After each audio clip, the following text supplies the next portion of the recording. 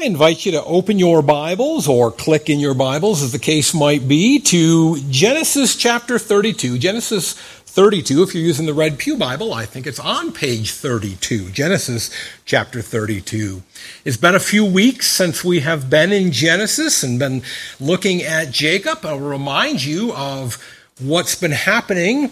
Jacob has finally made his decision, and a decision prompted by God, that he should leave Haran, leave the land of his father-in-law, Laban, and that he should flee back to Canaan. Remember that while he was in Haran, in Laban's household and working for Laban, that he was able to gather a great amount of wealth, that he gathered to himself 2 wives and 2 concubines, and at least 12 children. Actually, the truth is that Genesis chapter 46 reveals that he had 33 total children, and our best guess is that quite a few of them actually were born while they were in Haran. We have the names of 12 of them.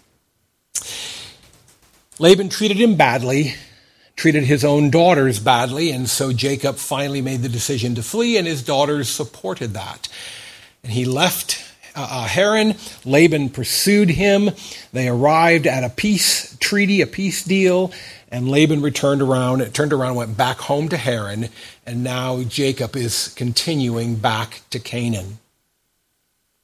But the reason that he had left Canaan in the first place was not to go visit his uncle Laban or to find a wife, although that was what was said outwardly.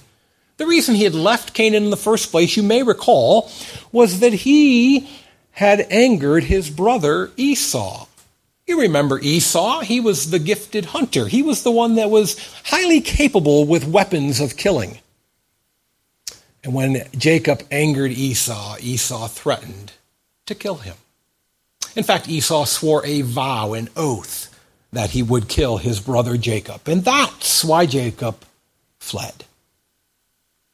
And his time in Haran he's been away, has kept him safe, but now he's going back, and he must face Esau. And we're going to see his fear on practically every line of this chapter, his concern about that looming confrontation with his brother Esau. What is going to come of that? And so that's where we pick up, reading Genesis chapter 32.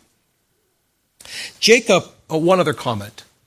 I have sometimes stopped on these longer passages to explain things along the way. I am not going to do that this time, but rather explain it all after. However, I will perhaps read a few of the words differently than what's printed in your Bible. In some cases, I'm going to translate things that are not translated. In other cases, I'm going to leave untranslated things that are translated. I hope this will bring out a little of the themes that are there that are sometimes lost in English. Jacob went on his way, and the messengers of God met him. And when Jacob saw them, he said, "This is God's camp." So he called the name of that place Mahanaim. And Jacob sent messengers before him to Esau, his brother, in the land of Seir, the country of Edom, instructing them, "Thus you shall say to my lord Esau, thus says your servant Jacob, I have sojourned with Laban and stayed until now. I have oxen, donkeys, flocks, male servants and female servants. I have sent to tell my lord, in order that I may find favor in your sight." And the messengers returned to Jacob, saying, "We came to your brother Esau, and he is coming to meet you, and there are 400 men with him." Then Jacob was greatly afraid and distressed. He divided the people who were with him, and the flocks and herds and camels, into Mahanaim, thinking, "If Esau comes to the one camp and attacks it, then the camp that is left will escape." And Jacob said, "O God of my father Abraham and God of my father Isaac, O Yahweh, who said to me, Return to your country and to your kindred, that I may do you good. I am not worthy of the least of all the deeds of steadfast love and all the faithfulness that you have shown to your servant. For with only my staff I crossed this Jordan, and now I have become Mahanaim. Please deliver me from the hand of my brother, from the hand of Esau, for I fear him, that he may come and attack me, and the mothers with the children. But you said, I will surely do you good, and make your offspring as the sand of the sea, which cannot be numbered for multitude. So he stayed there that night, and from what he had with him, he took a present for his brother Esau. 200 female goats and 20 male goats, 200 ewes and 20 rams, 30 milking camels and their calves, 40 cows and 10 bulls, 20 female donkeys and 10 male donkeys. These he handed over to his servants, every drove by itself, and said to his servants, Pass on ahead of me and put a space between drove and drove. He instructed the first, When Esau, my brother, meets you and asks, To whom do you belong? Where are you going? And whose are these ahead of you?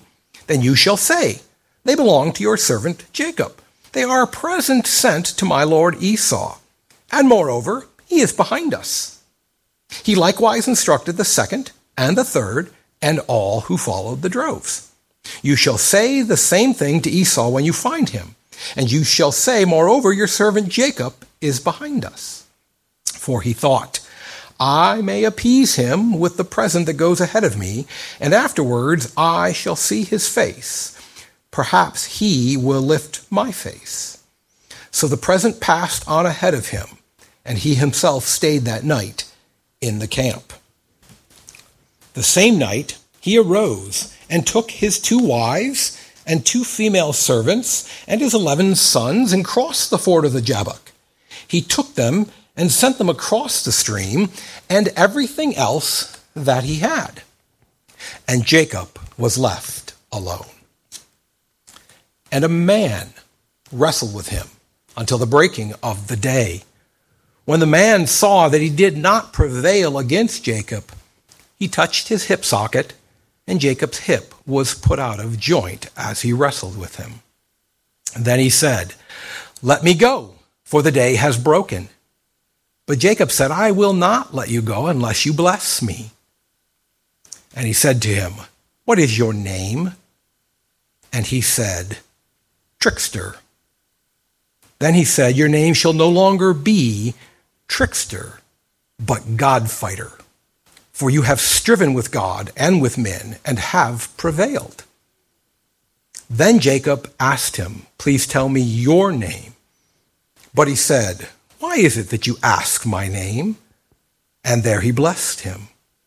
So Jacob called the name of the place God's face, saying, For I have seen God face to face, and yet my life has been delivered. The sun rose upon him, and he passed God's face place, limping because of his hip.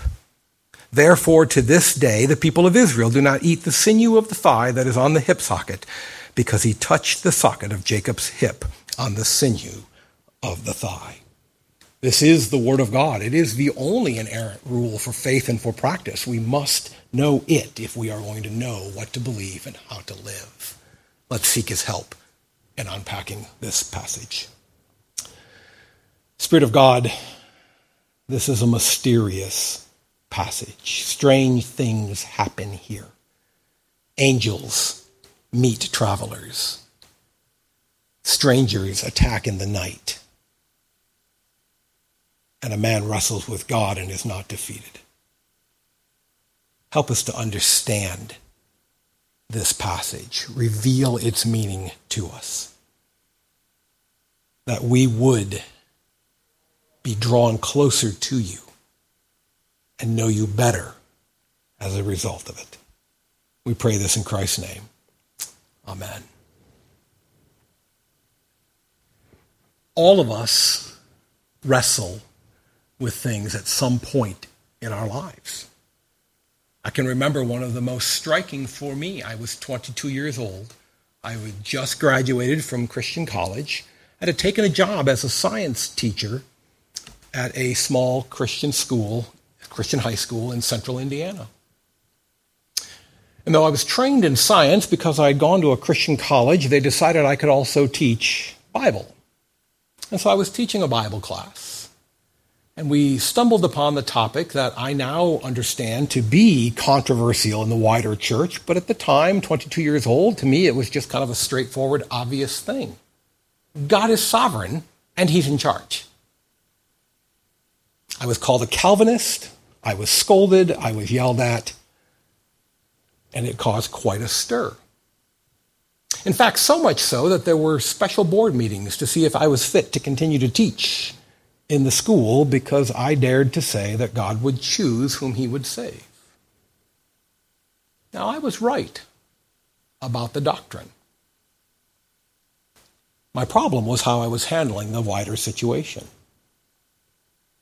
The principal of the school, who by God's grace was himself a Presbyterian, and I was not back then, called me into his office and sat me down and said, "Scott, you've got to drop it. We're a non-denominational school. This is a very denominational issue. You got to let it go." And of course, I was 22, which means I knew everything. And I said to him, "But I'm right." And he said, "I don't care. You got to drop it."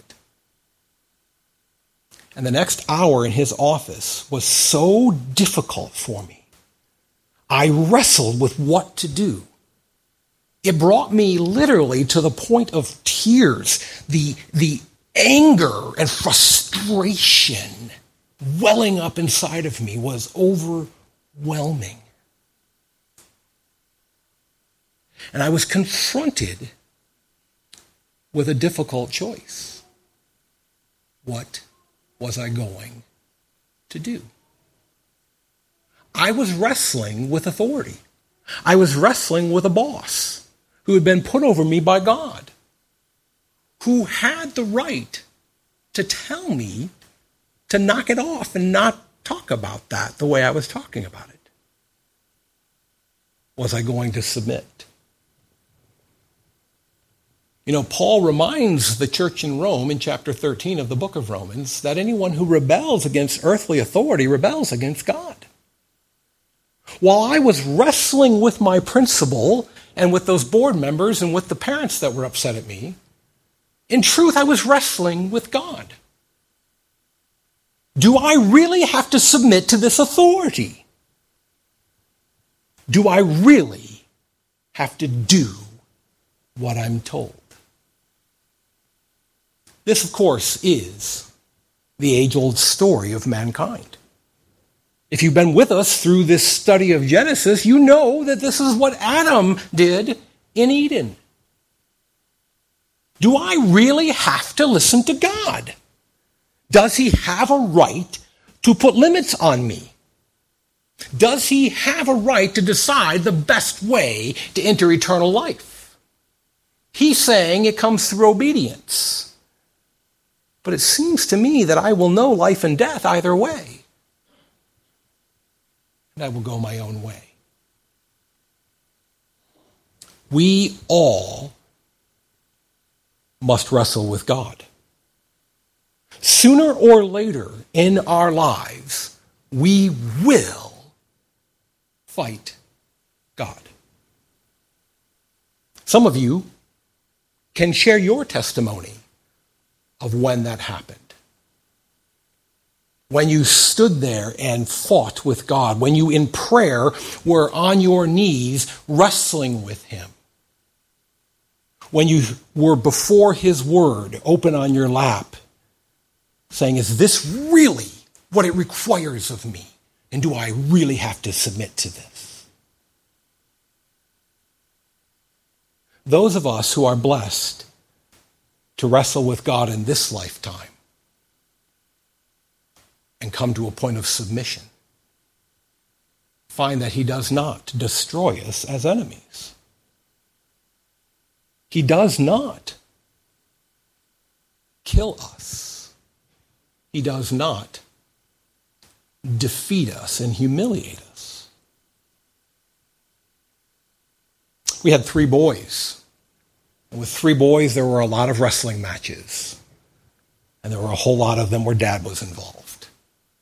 Now, these boys, I don't know what it was like for you. When I was a boy, every stick, every empty cardboard tube from wrapping paper was a sword. But in the lifetime of my boys, they were all lightsabers. We had a lot of lightsabers in our house. Many of them were Christmas gifts. They actually lit up. They made sounds. And we had a lot of lightsaber duels. And I would get down on my knees on the boys' bedroom floor. Thankfully, it was carpeted at the time. And I'd get down on my knees, and they would attack. Sometimes I would be the teacher, the Jedi master, and they'd be the Padawans, and I was teaching them how to fight with their lightsabers. Other times, I was Darth Vader, and they were the Rebel Alliance, and I must die. And though I was bigger, stronger, faster, taller, had more arm reach than they had, I lost most of those lightsaber duels. Because I was a father who loved those boys and saw an opportunity for them to experience something important. Jacob wrestles with God. He's afraid of Esau. He's concerned about facing his brother. But he encounters God instead. Now come back next week. He will face his brother. And I don't want to give away how that plays out. But right here we see a most mysterious and bizarre passage. Let's go back through and walk through some of the details so that we understand the setting and the scene. There is a richness to this that I don't want us to miss. But then let's see how it circles back around and brings us to this question of wrestling with God. As Jacob heads out, we see him encounter angels. We're not told how he knows they're angels, but somehow he knows they are. I will remind us, though, that in Hebrew, the word angel that's translated angel literally means messenger, hence the way I read it, that these are messengers from God. And these 2 verses, verses 1 and 2, kind of feel disconnected from the rest of the chapter. You kind of look at them and go, okay, that happened, so what? And I suspect that if you were part of the editorial staff of Reader's Digest and looking to condense the Bible, you might get rid of those 2 verses. But they set the scene for everything that follows.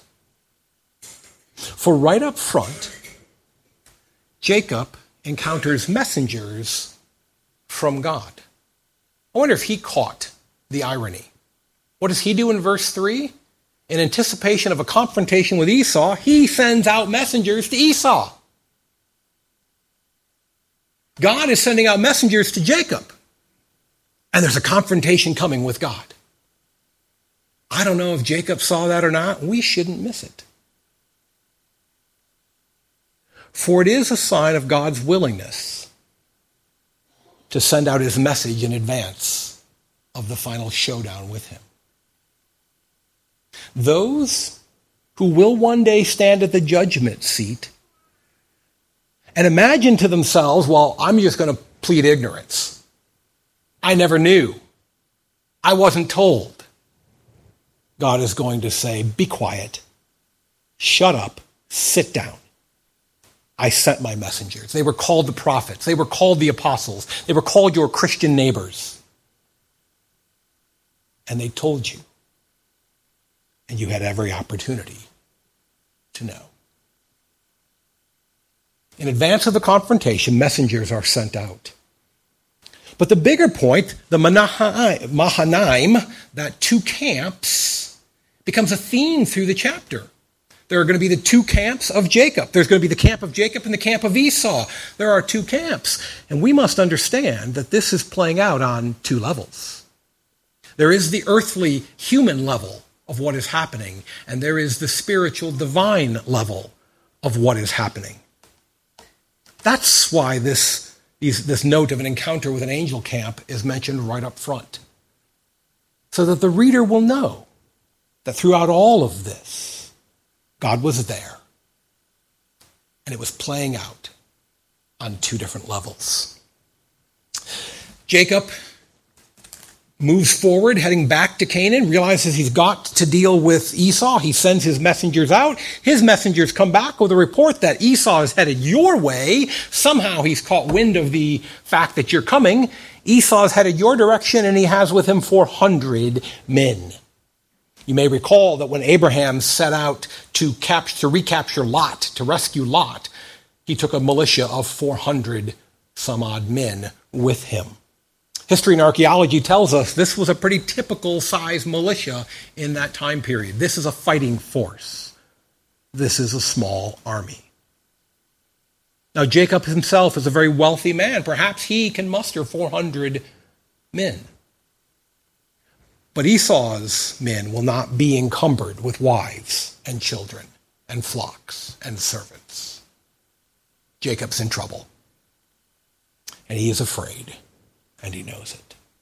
And so he divides himself into Mahanaim, two camps. One here and one over there. Esau doesn't know how many people exactly are part of Jacob's household.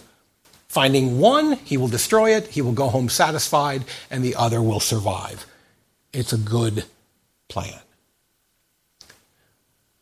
But then our Jacob, the guy who has had good plans all his life, the guy who had a clever way to get the birthright from his brother, the guy who came up with a clever way to steal the blessing from his father.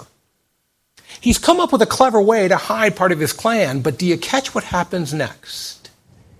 He prays. Verse 9. And Jacob said, O God of my father. When Abraham was faced with a similar threat to his life, do you recall him praying? He didn't. Well, at least we have no record that he did.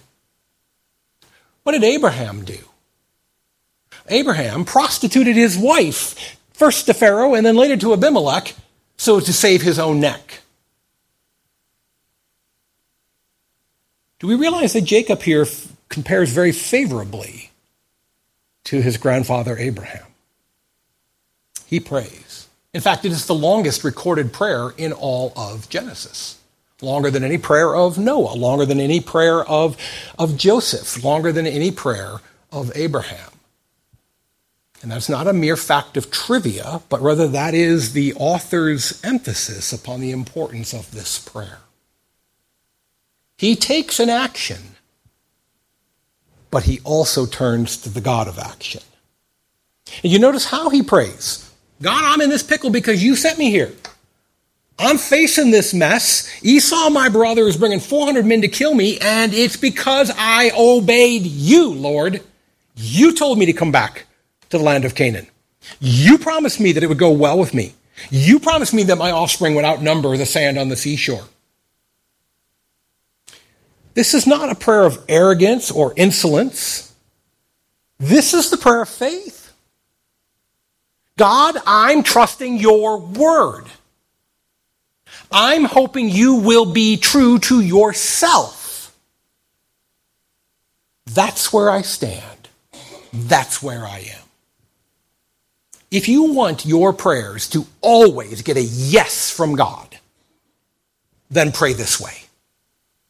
Pray God's promises back to him. Pray God's word back to him. For when you go to a faithful God and say, be who you claim you are, the answer will always be, I am. Jacob gets up the next morning after wrestling with God in prayer. Wrestling with God the way Job did. Remember how Job gets angry at God? God, come down here and give me an answer. Come down here and explain to me why this is happening to me. I didn't do anything to deserve this. Come tell me why this has happened.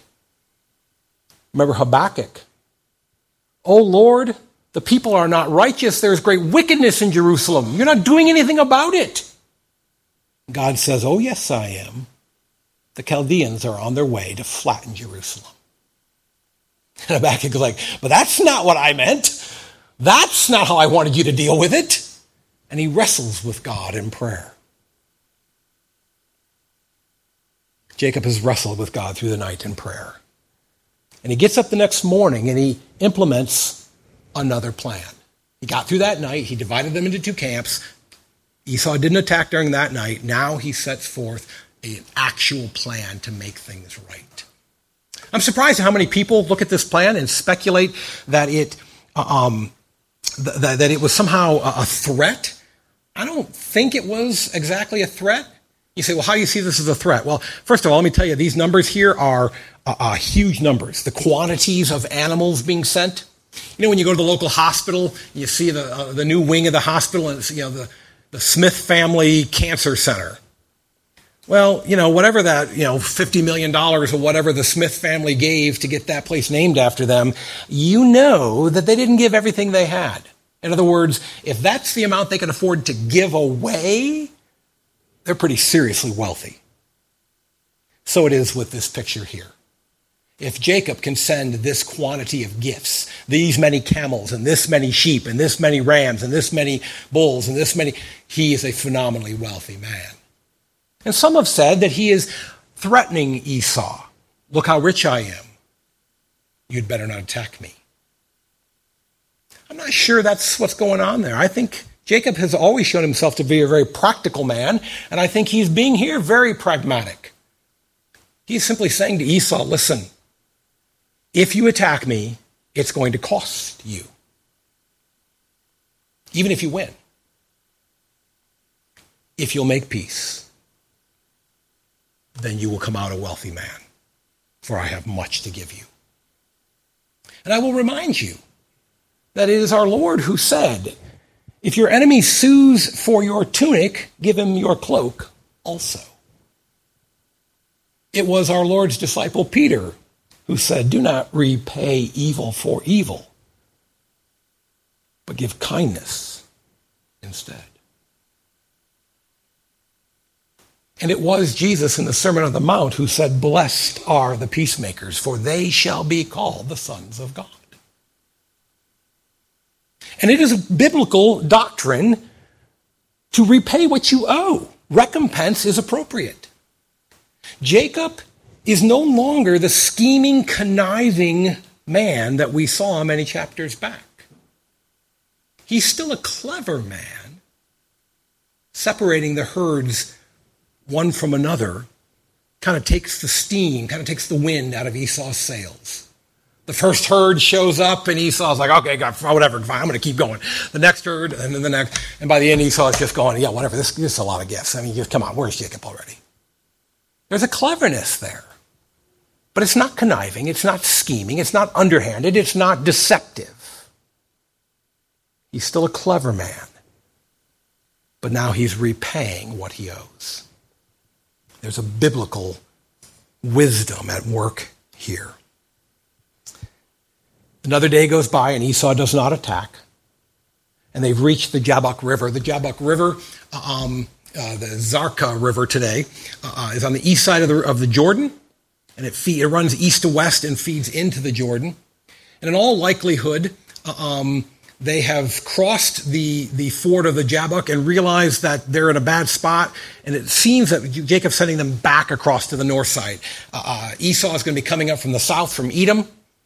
And so it appears that Jacob is putting his clans, his groups, back over on the north side of the river so that during the night the river will be between them and the approaching Esau. And for whatever reason, he's left by himself on the south bank of the Jabbok River. This is a rugged area. This is a fairly severe gorge. It's a very fitting setting for what's about to happen. I will also point out that this is a time in the world when darkness meant darkness. Our son Caleb, some years back, was stationed not all that far from the Jabbok River, and he was struck how even in our modern electrified world, it was dark at night there. And that's going to be important for us as well. And so Jacob is on the south bank of the Jabbok River, and he's left alone. And we're not sure why. We're not told if he was just waiting to make sure everybody got across, and he got attacked before he could get over himself. Or did he stay over there to be a scout? Was he hoping to intercept Esau and maybe head things off? We don't know. But there he is in the darkness, and he is attacked. And it's so dark that he does not know who is attacking him. And the thought probably crossed his mind that it could just be your average highwayman. It could just be a robber. And they wrestle through the night. When I went out for high school wrestling before my first match, the assistant coach pulled a bunch of us freshmen aside and told us that a 6-minute high school wrestling match will be the longest 6 minutes of your life. I don't know, I rarely made it to the full 6 minutes. But it is a brutal time of every fiber of your body straining. These men fight through the night. They are utterly spent. And as dawn is breaking, a light is going on in Jacob's mind. And he realizes this is not a highwayman. This is not a robber. Robbers are looking for the easy score. They're looking for the quick knock off and steal, smash and grab. That this man has continued to fight through the night means this can only be Esau.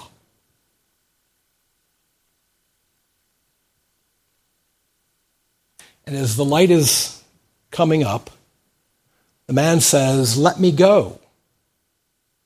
And Jacob says, "Nope. This is it. This is the last time we're doing this, brother. Bless me. I'm not letting you go until we make peace. We are either going to keep fighting until one of us overcomes the other, or we are going to make a lasting peace. Bless me." And then his opponent says, "What is your name?" That's a little odd. For Esau would know Jacob's name. And this is where our translations can help. We can lose sight of what's going on in an English translation. For we must be reminded of what Jacob means. Heel grabber. Now, heel grabber is an idiom that still doesn't mean much to us. But if you think about it, it's picturesque. If you're grabbing somebody's heel, what are you doing? You're tripping them up. You're keeping them from walking along. You're causing them to stumble. It was an idiom that meant you were a cheater, a conniver, a schemer, a trickster. And the attacker says to Jacob, "What is your name?" He's not asking for identification in the simple way that Scott identifies me. For our names don't carry with them the kind of meaning that their names did. Far as I know, I have no Scottish heritage in me, and yet I'm called Scott. But Jacob was a trickster. And he must confess who he is. I am heel grabber. I'm the trickster. I'm the one who causes people to stumble.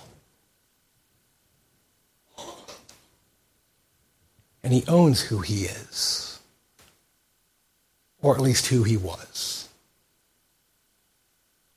And in that moment of wrestling, of striving, he comes to grips with who he is. And blessing follows. You're not that anymore. That's not who you are moving forward. No longer shall your name be called trickster. You are God fighter. Israel, the one who wrestles with God. As name upgrades go, that's a pretty good one.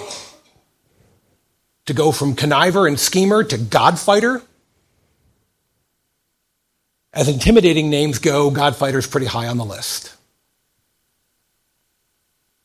You have wrestled with God. You are Israel, Godfighter. And it dawns on him, even as the light is dawning.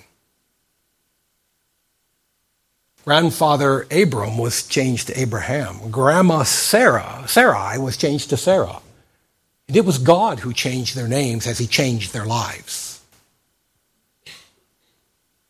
And he realizes he's fighting with God. But he wants his own confirmation, and he says, "Who are you? What is your name?" And the man replies, "Don't ask what you already know. You know I am.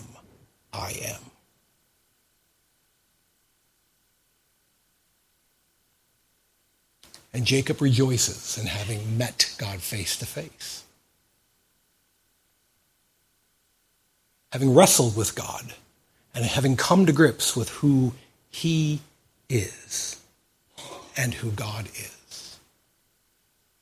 You see, if you wait until the judgment day to have this confrontation, if it's only on the last day that you finally say, "I am but a mere man and you are God," if it is on that day that you say, "Yes, I realize now that I am a sinner and you are the Savior,"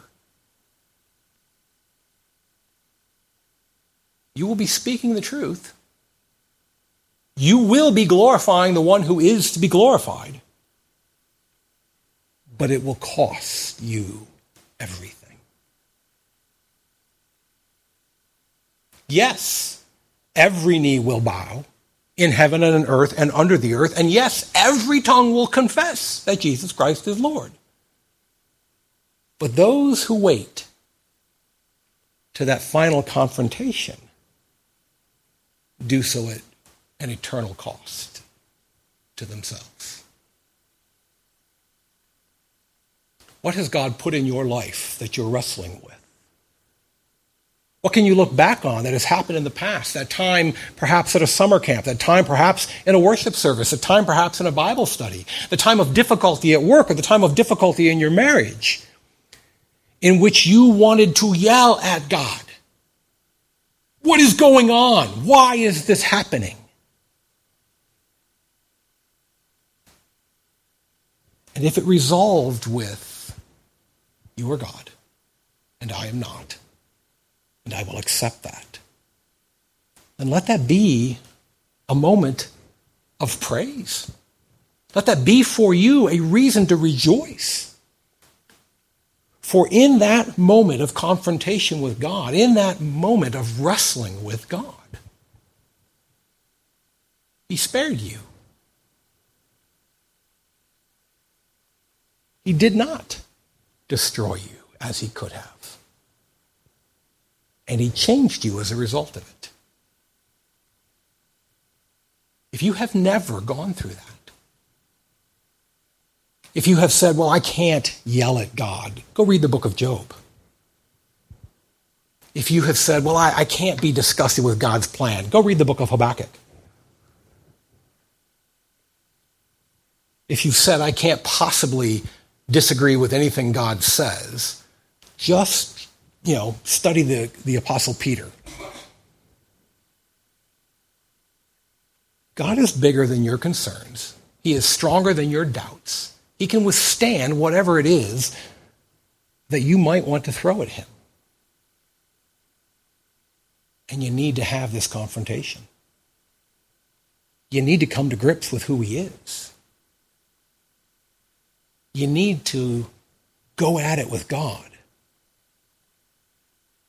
and see that he really is big enough, strong enough, powerful enough, not only to take what you have to give, but to keep all of his promises, to defend you against any other attackers, to be your shield and your very great reward.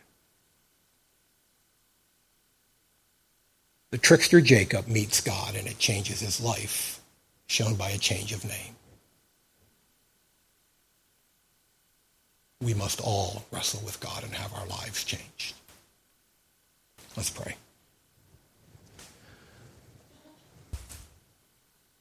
Lord, help us to see the obstacles in our lives, the things that cross our paths, the attackers, as opportunities to come to grips with who you are and who we are. When we see ourselves as sinners, as mere human beings, let us also see you as the God who can and will protect us, the God who keeps his promises, the God who is bigger than our worries and our fears. And let us recognize the grace with which you led us up from that wrestling mat, so that we can continue to live under the newness of life when you have changed us. We pray this in Christ's name. Amen.